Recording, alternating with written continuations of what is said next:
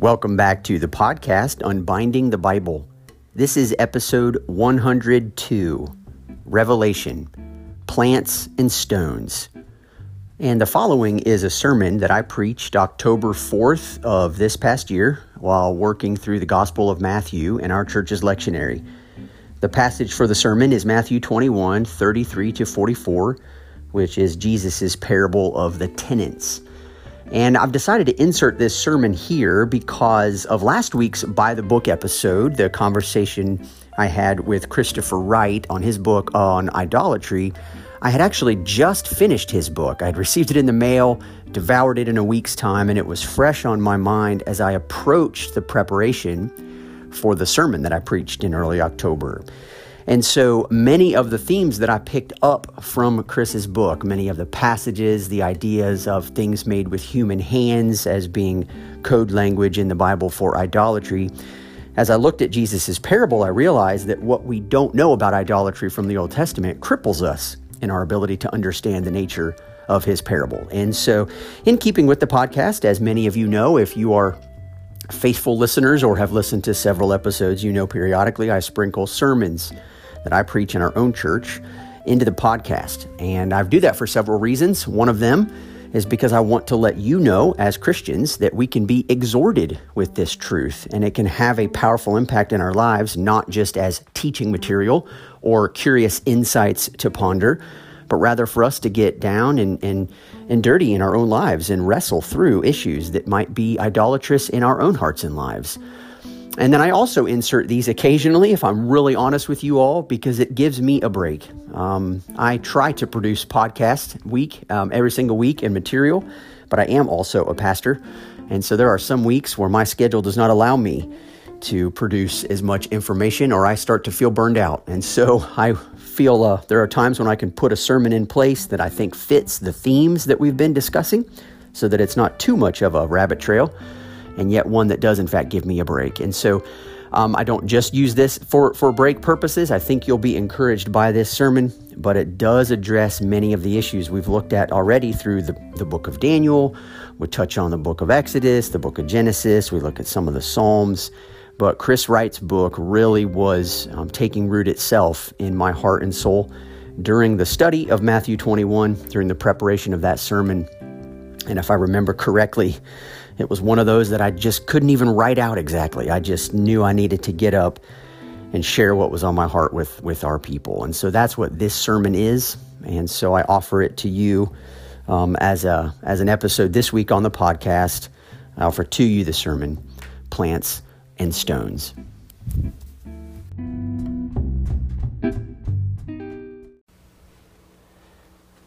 The Holy Gospel of our Lord Jesus Christ according to Matthew. Glory to you, Lord Christ. Hear another parable. There was a master of a house who had planted a vineyard and put a fence around it and dug a winepress in it and built a tower and leased it to tenants and went into another country. When the season for fruit drew near, he sent his servants to the tenants to get his fruit. And the tenants took his servants and beat one, killed another, and stoned another. Again, he sent other servants more than the first, and they did the same to them.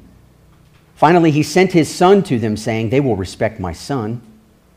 But when the tenants saw the son, they said to themselves, "This is the heir. Come, let us kill him and have his inheritance." And they took him and threw him out of the vineyard and killed him. When therefore the owner of the vineyard comes, what will he do to those tenants? They said to him, "He will put those wretches to a miserable death and let out the vineyard to other tenants who will give him the fruits in their seasons." Jesus said to them, "Have you never read in the Scriptures, the stone that the builders rejected has become the cornerstone? This was the Lord's doing, and it is marvelous in our eyes. Therefore I tell you, the kingdom of God will be taken away from you and given to a people producing its fruits.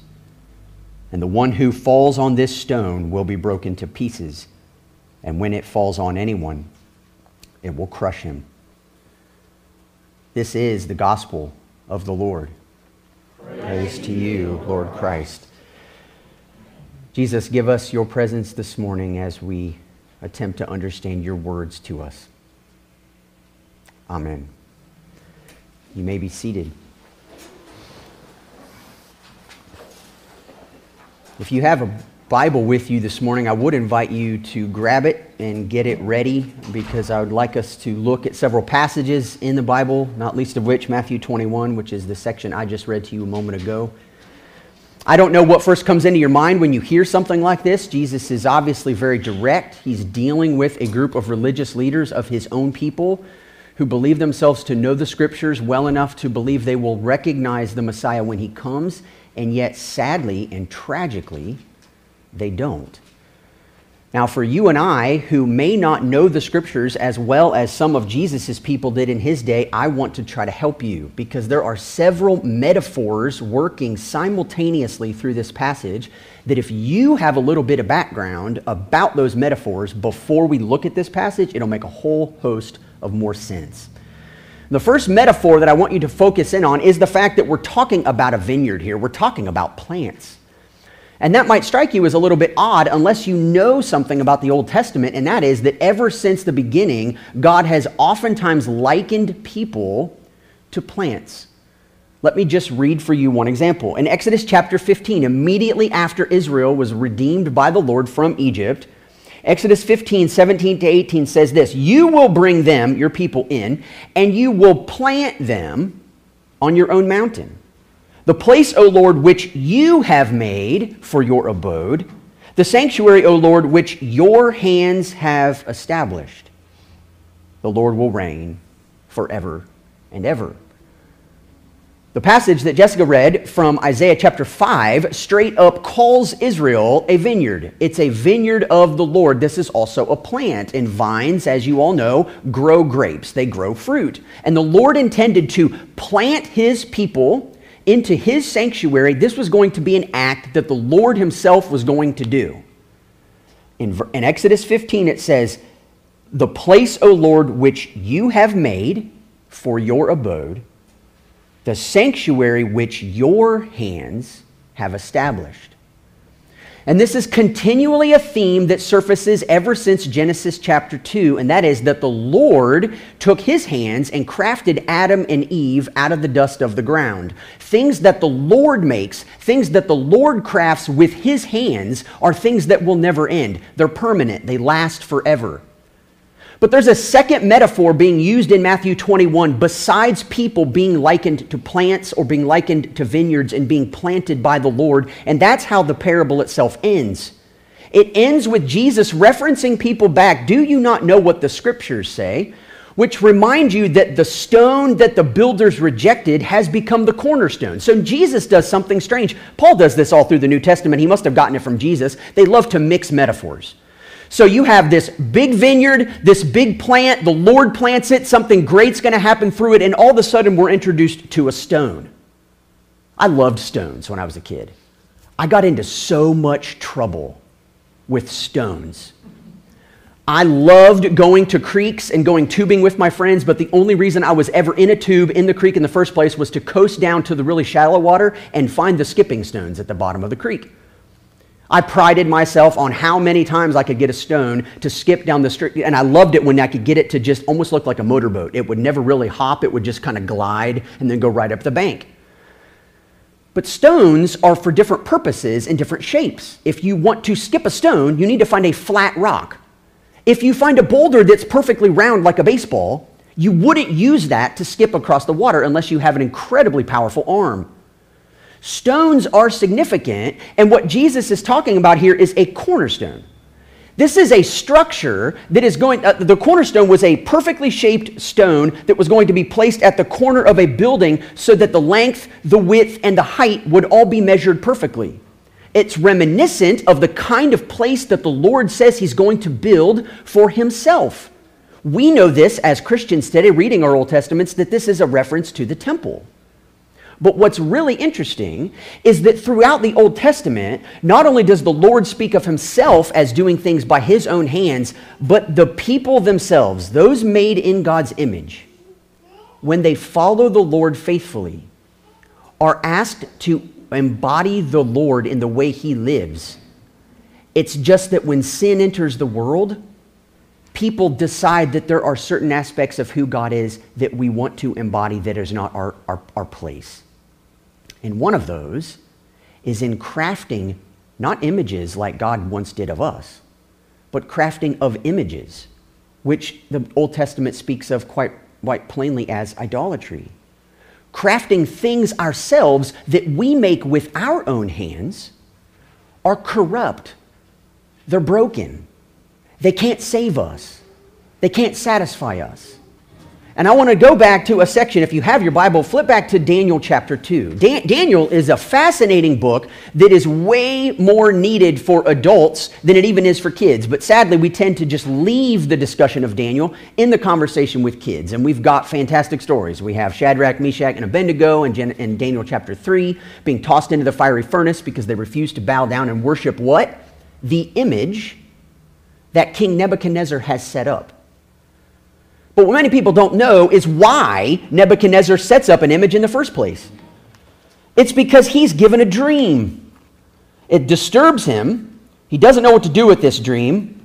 And fortunately, there's somebody in in Babylon at the time who can interpret dreams, and his name is Daniel. And I won't go into the entire length of this dream, but in short, Nebuchadnezzar is given a vision of a giant image, the head of which, Daniel tells him, is made of gold. The chest and the torso are made of silver. The legs are made of bronze. And by the time you get to the feet, it's reminiscent of clay and iron. That's a strange mixture. And what many biblical scholars believe is that this is a representation of successive kingdoms that are about to come from this world. Nebuchadnezzar likes the idea that the head of gold represents him, right? So he goes out in the very next chapter and he erects a statue. He erects an image that is the embodiment of the greatness of his kingdom and the greatness of his empire, and he wants the whole world to bow down and worship it. But before he builds it, Daniel tells him what his dream was and why it was so disturbing. Because the dream doesn't just say that this great statue is going to be built. What it says is, verse 34 of Daniel 2, Daniel's telling Nebuchadnezzar his dream, and he says, as you looked, a stone was cut out by no human hand, and it struck the image on its feet of iron and clay and broke them in pieces. Then the iron, the clay, the bronze, the silver, the gold, all together were broken in pieces and became like the chaff of the summer threshing floors, and the wind carried them away so that not a trace of them could be found. But the stone that struck the image became a great mountain and filled the whole earth. So we've got a contrast here. We have a contrast between things that the Lord makes and things that people make. And we have an exact contrast right here. So for instance, in Isaiah chapter 2, the Lord will say to his own people, their land is filled with idols. They bow down to the work of their hands, to what their own fingers have made. Or in Habakkuk, he says, of what value is an idol carved by a craftsman, or an image that teaches lies? For the one who makes it trusts in his own creation. He makes idols that cannot speak. Contrast that with the Lord in Psalm 139. For you formed my inward parts. You knitted me together in my mother's womb. I praise you, for I am fearfully and wonderfully made. Psalm 8 tells us that the Lord has given man dominion over the works of your hands. So the role that human beings were supposed to have is to look at the things the Lord has made, look at the things the Lord has established, look at the things that the Lord has done, and to rule over them as God's regents, as his stewards. But the subtle temptation from the very beginning is that if we took a little bit of godlike status ourselves and made a little bit of a name for ourselves and drew in some of the Lord's authority and the Lord's power in the things that the Lord has made, we could make something that would make us look good. And this is in fact what almost always happens to anything that initially began good in the Lord and then is taken over by people. And so I'm going to see if I can tie these two metaphors together and help us understand what in the world Jesus is talking about in his parable. Genesis chapter 2, trees were created in the garden, and they served two purposes. They were to be pleasant to the sight and good for food. They were to be aesthetically beautiful and pleasing as a reflection of the beauty of the God who created them, and they were to provide nourishment and care for things outside of themselves. They were to provide food. For who? Other trees? No. human beings. The flourishing of God's creation. So when God likens people to plants, we can assume the same two things are supposed to be true. Beautiful to the sight, good for food. Produce blessing and compassion for those outside of ourselves. That's what we're supposed to do. That's what Israel was supposed to do. Being planted on a giant mountain of the Lord in the temple, we're supposed to be an external blessing to those outside the temple, so that when those came to the temple, they would see the power of their God who chose to meet with people, and they would fall down and worship him and want to join the people in the worship there. But subtly, over time, Israel began to get tripped up. They began to see their elevated status in God's eyes as belief that they actually were superior to the nations. They were better than the nations. If the nations want to come into the temple worship, well, they need to be as cleaned and as spruced up as we are, because clearly our righteous lives are the reason why God lets us be in the temple and to show the rest of the world what that's supposed to be like. And ever so subtly, the people themselves inverted the function of the temple and the worship of their God to elevate themselves. They turned the work of the Lord's hands into a work of their own making. If you go back to Matthew 21, I'm thankful for our lectionary readings that move us through a gospel, but sadly, we skipped a whole chunk of material at the beginning part of chapter 21 that would be really helpful for you and I to understand if we're going to make any sense of why on earth Jesus tells this really strange parable at the end of the chapter. So if you look in chapter 21, it starts with a triumphal entry. Jesus comes into Jerusalem riding on a donkey, certainly not the kind of animal one would ride on if they were making a name for themselves. This is certainly not the idea. And yet the people recognize someone great is here. They only think he's a prophet at the moment, but they begin to praise him. They begin to rejoice. And people in the temple start calling out, Hosanna. Well, this annoys the Pharisees. They don't like this. So Jesus goes into the temple in verse 12, and he drives out all who sold and bought in the temple, and he overturns the tables of the money changers and the seats of those who sold pigeons. Jesus comes into the temple, the place that initially was supposed to be the abode that the Lord made with his own hands, but the people have turned his system into something they've made with their own hands, and they've completely corrupted it. And so Jesus says, "It is written, my house shall be called a house of prayer, but you make it a den of robbers." What are you doing? And then the religious leaders get upset because people are crying out, Hosanna to the Son of David. And it says that the religious leaders were indignant with the people. And Jesus says, have you never read, out of the mouth of infants and nursing babies, you have prepared praise? You know, whenever you read the section, have you never read, or did you not know it was written? Jesus is picking a fight with the religious leaders. Jesus is talking to people who claim to know the Bible better than anyone. When he asks them, have you never read? It would be like asking a neurosurgeon, have you never read, like, Biology 101? Excuse me, I did that in 9th grade in high school. Like, I have a PhD now. Right. It would be an insult, because clearly something about your expertise you are missing. That's what Jesus is doing here. And then in verse 18, you get to this really weird section. Jesus has left the city. He's coming back to Jerusalem. We're told he's hungry. And seeing a fig tree by the wayside, he went to it and found nothing on it but only leaves. And he said, may no fruit ever come from you again. And the fig tree withered at once. Yeah, gosh, Jesus, that's really mean. Poor fig tree. Until we remember that people are like plants. They're supposed to be beautiful to the sight and good for food. What other purpose do trees serve? Right. And when you come to a plant that is incapable of providing nourishment to weary travelers, what good is it?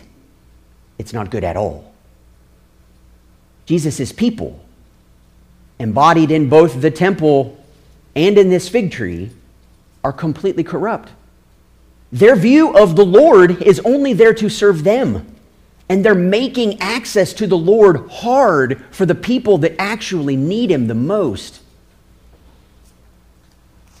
And it continues in verse 23. Jesus comes in, of course, enters the temple. The chief priests and elders come up and say, excuse me, by what authority are you doing these things? And who gave you this authority? Jesus never answers their question. Instead, he poses a question of his own. He says, I'll tell you what. If you can answer this question, I'll tell you where I get my authority. John's baptism, is it from heaven or from men?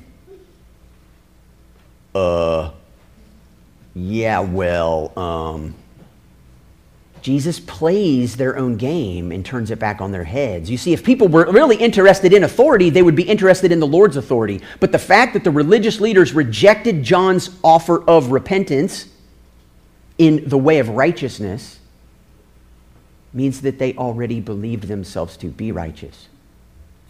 And at that point, do not see repentance as necessarily applying to them.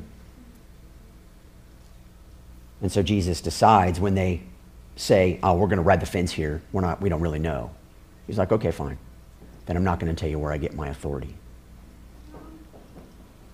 Final little parable. Jesus has a parable of two sons. He says, what do you think? A man goes to his son and says, son, go work in my vineyard today. He answered, I won't. But afterward he changed his mind and goes. And another goes to his other son and says the same. He answered, I will go, sir, but he did not go. Which of the two did the will of his father? And the religious leaders say, the first one. The one who said, no, I won't do it, but laterward changed his mind and went. And here's what Jesus says. Truly I say to you, the tax collectors and the prostitutes go into the kingdom of God before you. For John came to you in the way of righteousness, and you did not believe him, but the tax collectors and the prostitutes believed him. And when you saw it, you did not afterward change your minds and believe him. Jesus is saying there is a danger of getting so familiar with God and his ways that you begin to think that your ways and your thoughts are exactly the same as his. And therefore, no one is able to critique you for anything you do or anything you say, because goodness gracious, everything I think and everything I do is already in line with God and his ways. It is the nature of idolatry to make us begin to think that we can arrive at a place above critique. And so Jesus comes and he tells the parable, the one I just read a moment ago, and he refers to this place. He's referring to Israel, the vine. And he's referring to the prophets that are continually sent to Israel looking for the fruit that they're going to bear to be a blessing to the nations. And the passage Jessica read in Isaiah chapter 5 explicitly calls Israel his vine, his plant. This flourishing vine of the Lord's own doing that he has created in order to be a blessing to the nations. But if you go back to Isaiah chapter 4, I want to show you why it is that this vine is being judged as unfruitful.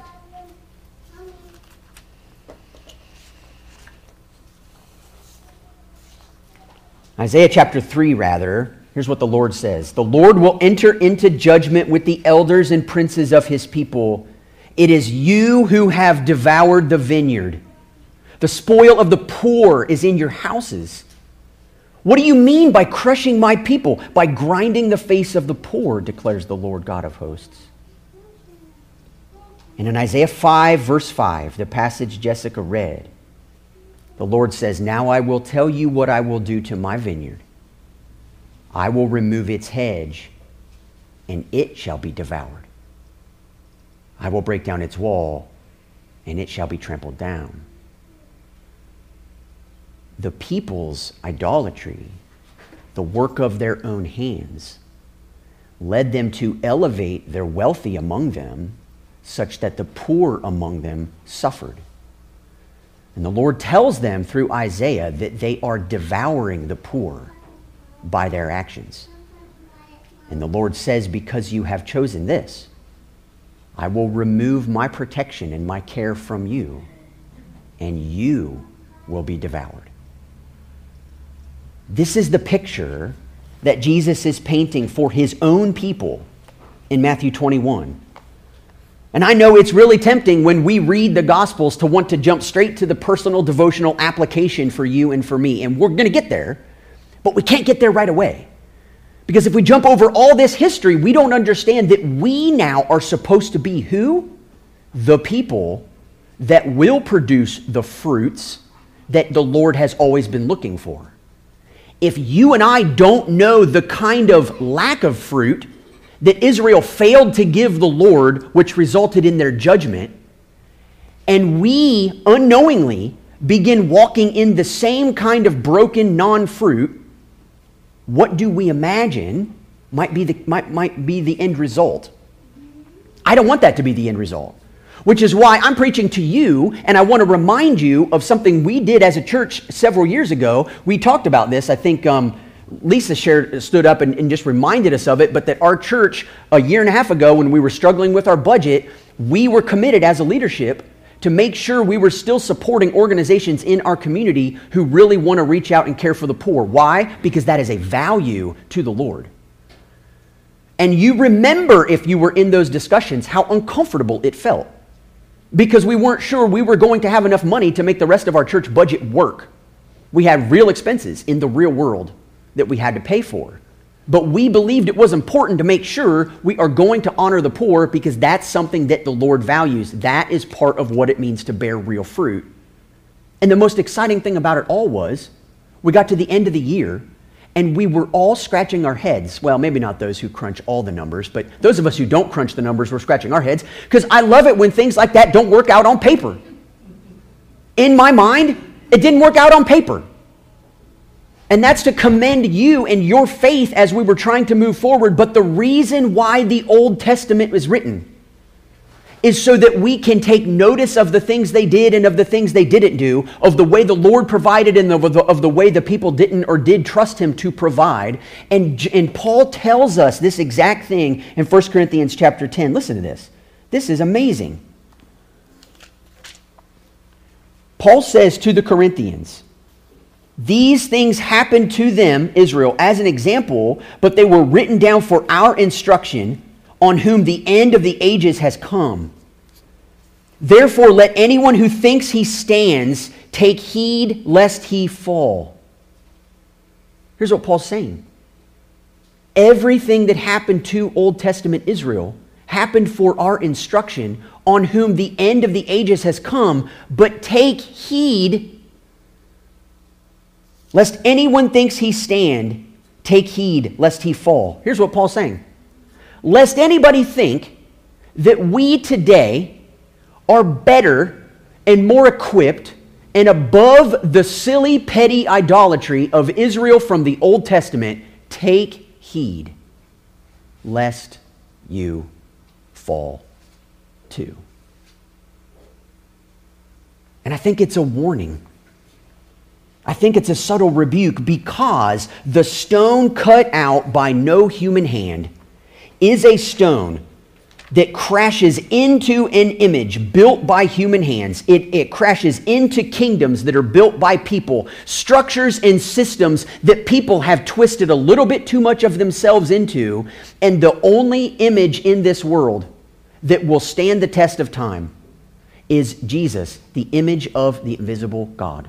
The firstborn over all creation, the cornerstone of the temple, the corner of the structure the Lord is building, the people who are part of the Lord's building, the people who are part of the Lord's planting, the people who are rooted and connected to the Lamb, Jesus himself, the stone that will crush every worldly kingdom and knock them to dust. And listen to the way Jesus ends his discussion. He says, the one who falls on this stone will be broken to pieces, and when it falls on anyone, it will crush him.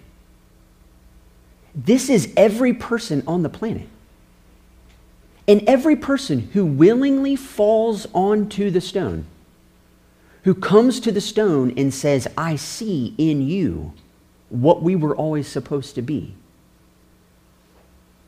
he will be broken and rebuilt and remade into something beautiful and whole. But when that stone falls on anyone, it will crush him. Everyone will face the stone. And that is not a horrific idea. That's a beautiful idea. That's a powerful image. But Jesus is the one from heaven, from God, who was not made by human hands, which is not corrupted by this world's way of being, and the church, the citizens of the kingdom who form the church of Jesus, are those people who we hope are bearing the fruit that the Lord wants from his kingdom. But it's only going to come as we continually, repeatedly, consistently draw our strength from the stone.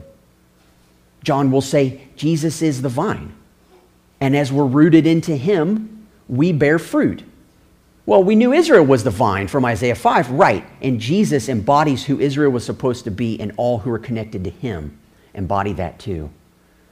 And so I think today for us, the caution is, as Paul gives us in 1 Corinthians 10, is to start to really ask ourselves the way we understand the structures the Lord is building, the kinds of people he's inviting us to become, where in our lives, where in our belief systems are we subtly or maybe deceptively buying into ways in which we can slowly start to craft these things with our own hands and begin to think that this is something we have made and begin to think that this is something we have built. When the truth comes, we want to be on the right end of the stone. Paul talks about building with gold, silver, wood, hay, stubble. Some things in the end are going to be burned up. Other things in the end will last. Everything rooted to Jesus is what will last. Everything rooted in us will not. So Jesus' words for his own people is an explanation of why it is that several decades after Jesus died and was raised, their whole temple system was completely leveled to the ground.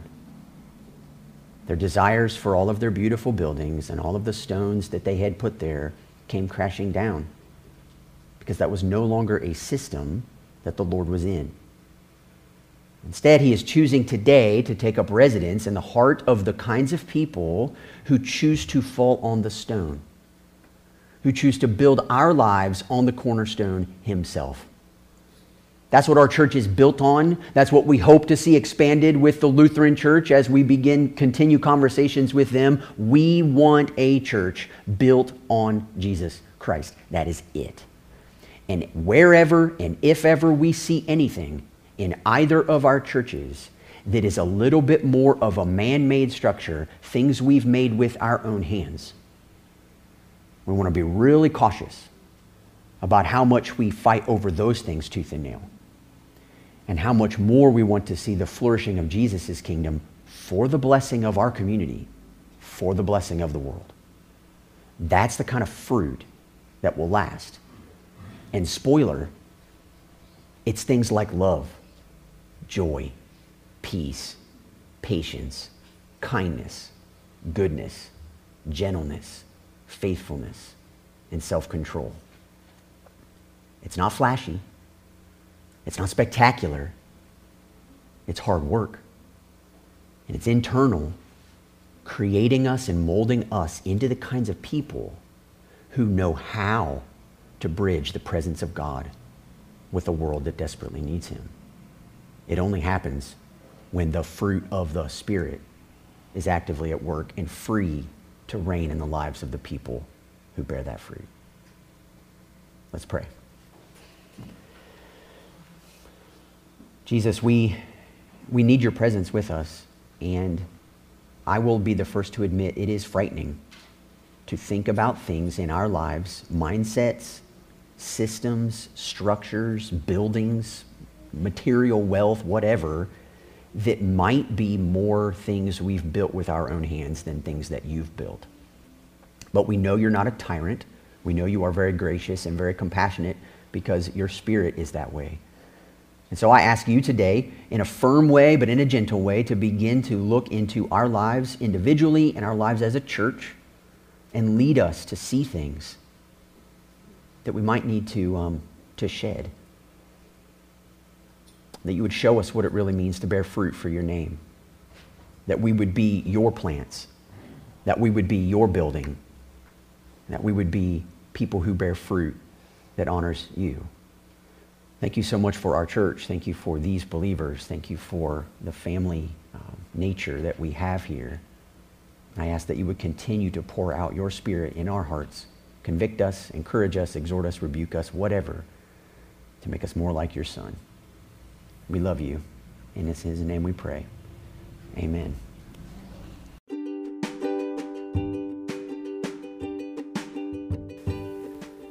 I hope you found that sermon to be an encouragement in your own heart and life. I know in simply re-listening to it myself in preparation for putting this episode together, I realized, wow, there are quite a few areas in my own life where I have made things with my own hands and begins to take precedence over many of the things that God's done. And so I just encourage you to take some time this week, if you're a journaler, to pull out a journal and just ask Jesus to help you see what some of those things are. Others of you might feel more comfortable talking to a friend or just going on a walk by yourself and asking Jesus to help you see what those things might be, or maybe others of you know what they are already. But I do want to know, in this information age where we're always inundated with more things to think about, it is always good to take a step back and to say, okay, Jesus, I've taken in a bunch of information now. What do you want me to do with it? And if I thought I could even encourage one of you to do that as a result of listening to this episode, it will be valuable, I know, in Jesus's eyes, and I would be greatly encouraged by that as well. So thank you so much for continuing to tune in. As always, you hear me say this a lot, but I would love for you to leave a rating or a review on whatever podcast app you choose to listen to these episodes on. Thank you so much for my monthly supporters. I really do appreciate that support. And if you follow a link at the bottom of the show notes on each of these episodes, there's a place you can go if you would like to support the podcast at 99 cents or $4.99 or $9.99 a month, whatever figure suits you. I've had several members also just say, hey, we love it. Here's a one-time gift, and do what you want with it. So that's always an encouragement as well. No pressure there. This is a free service for all of you. I'm happy to do it. Love the interaction I've been able to have with several of you online. You can find me on social media. My Facebook page is just Joshua Yoder, but you can also find me, the Unbinding the Bible podcast, on Instagram. And as always, you feel free to email me any comments or questions you have at unbindingthebible@gmail.com.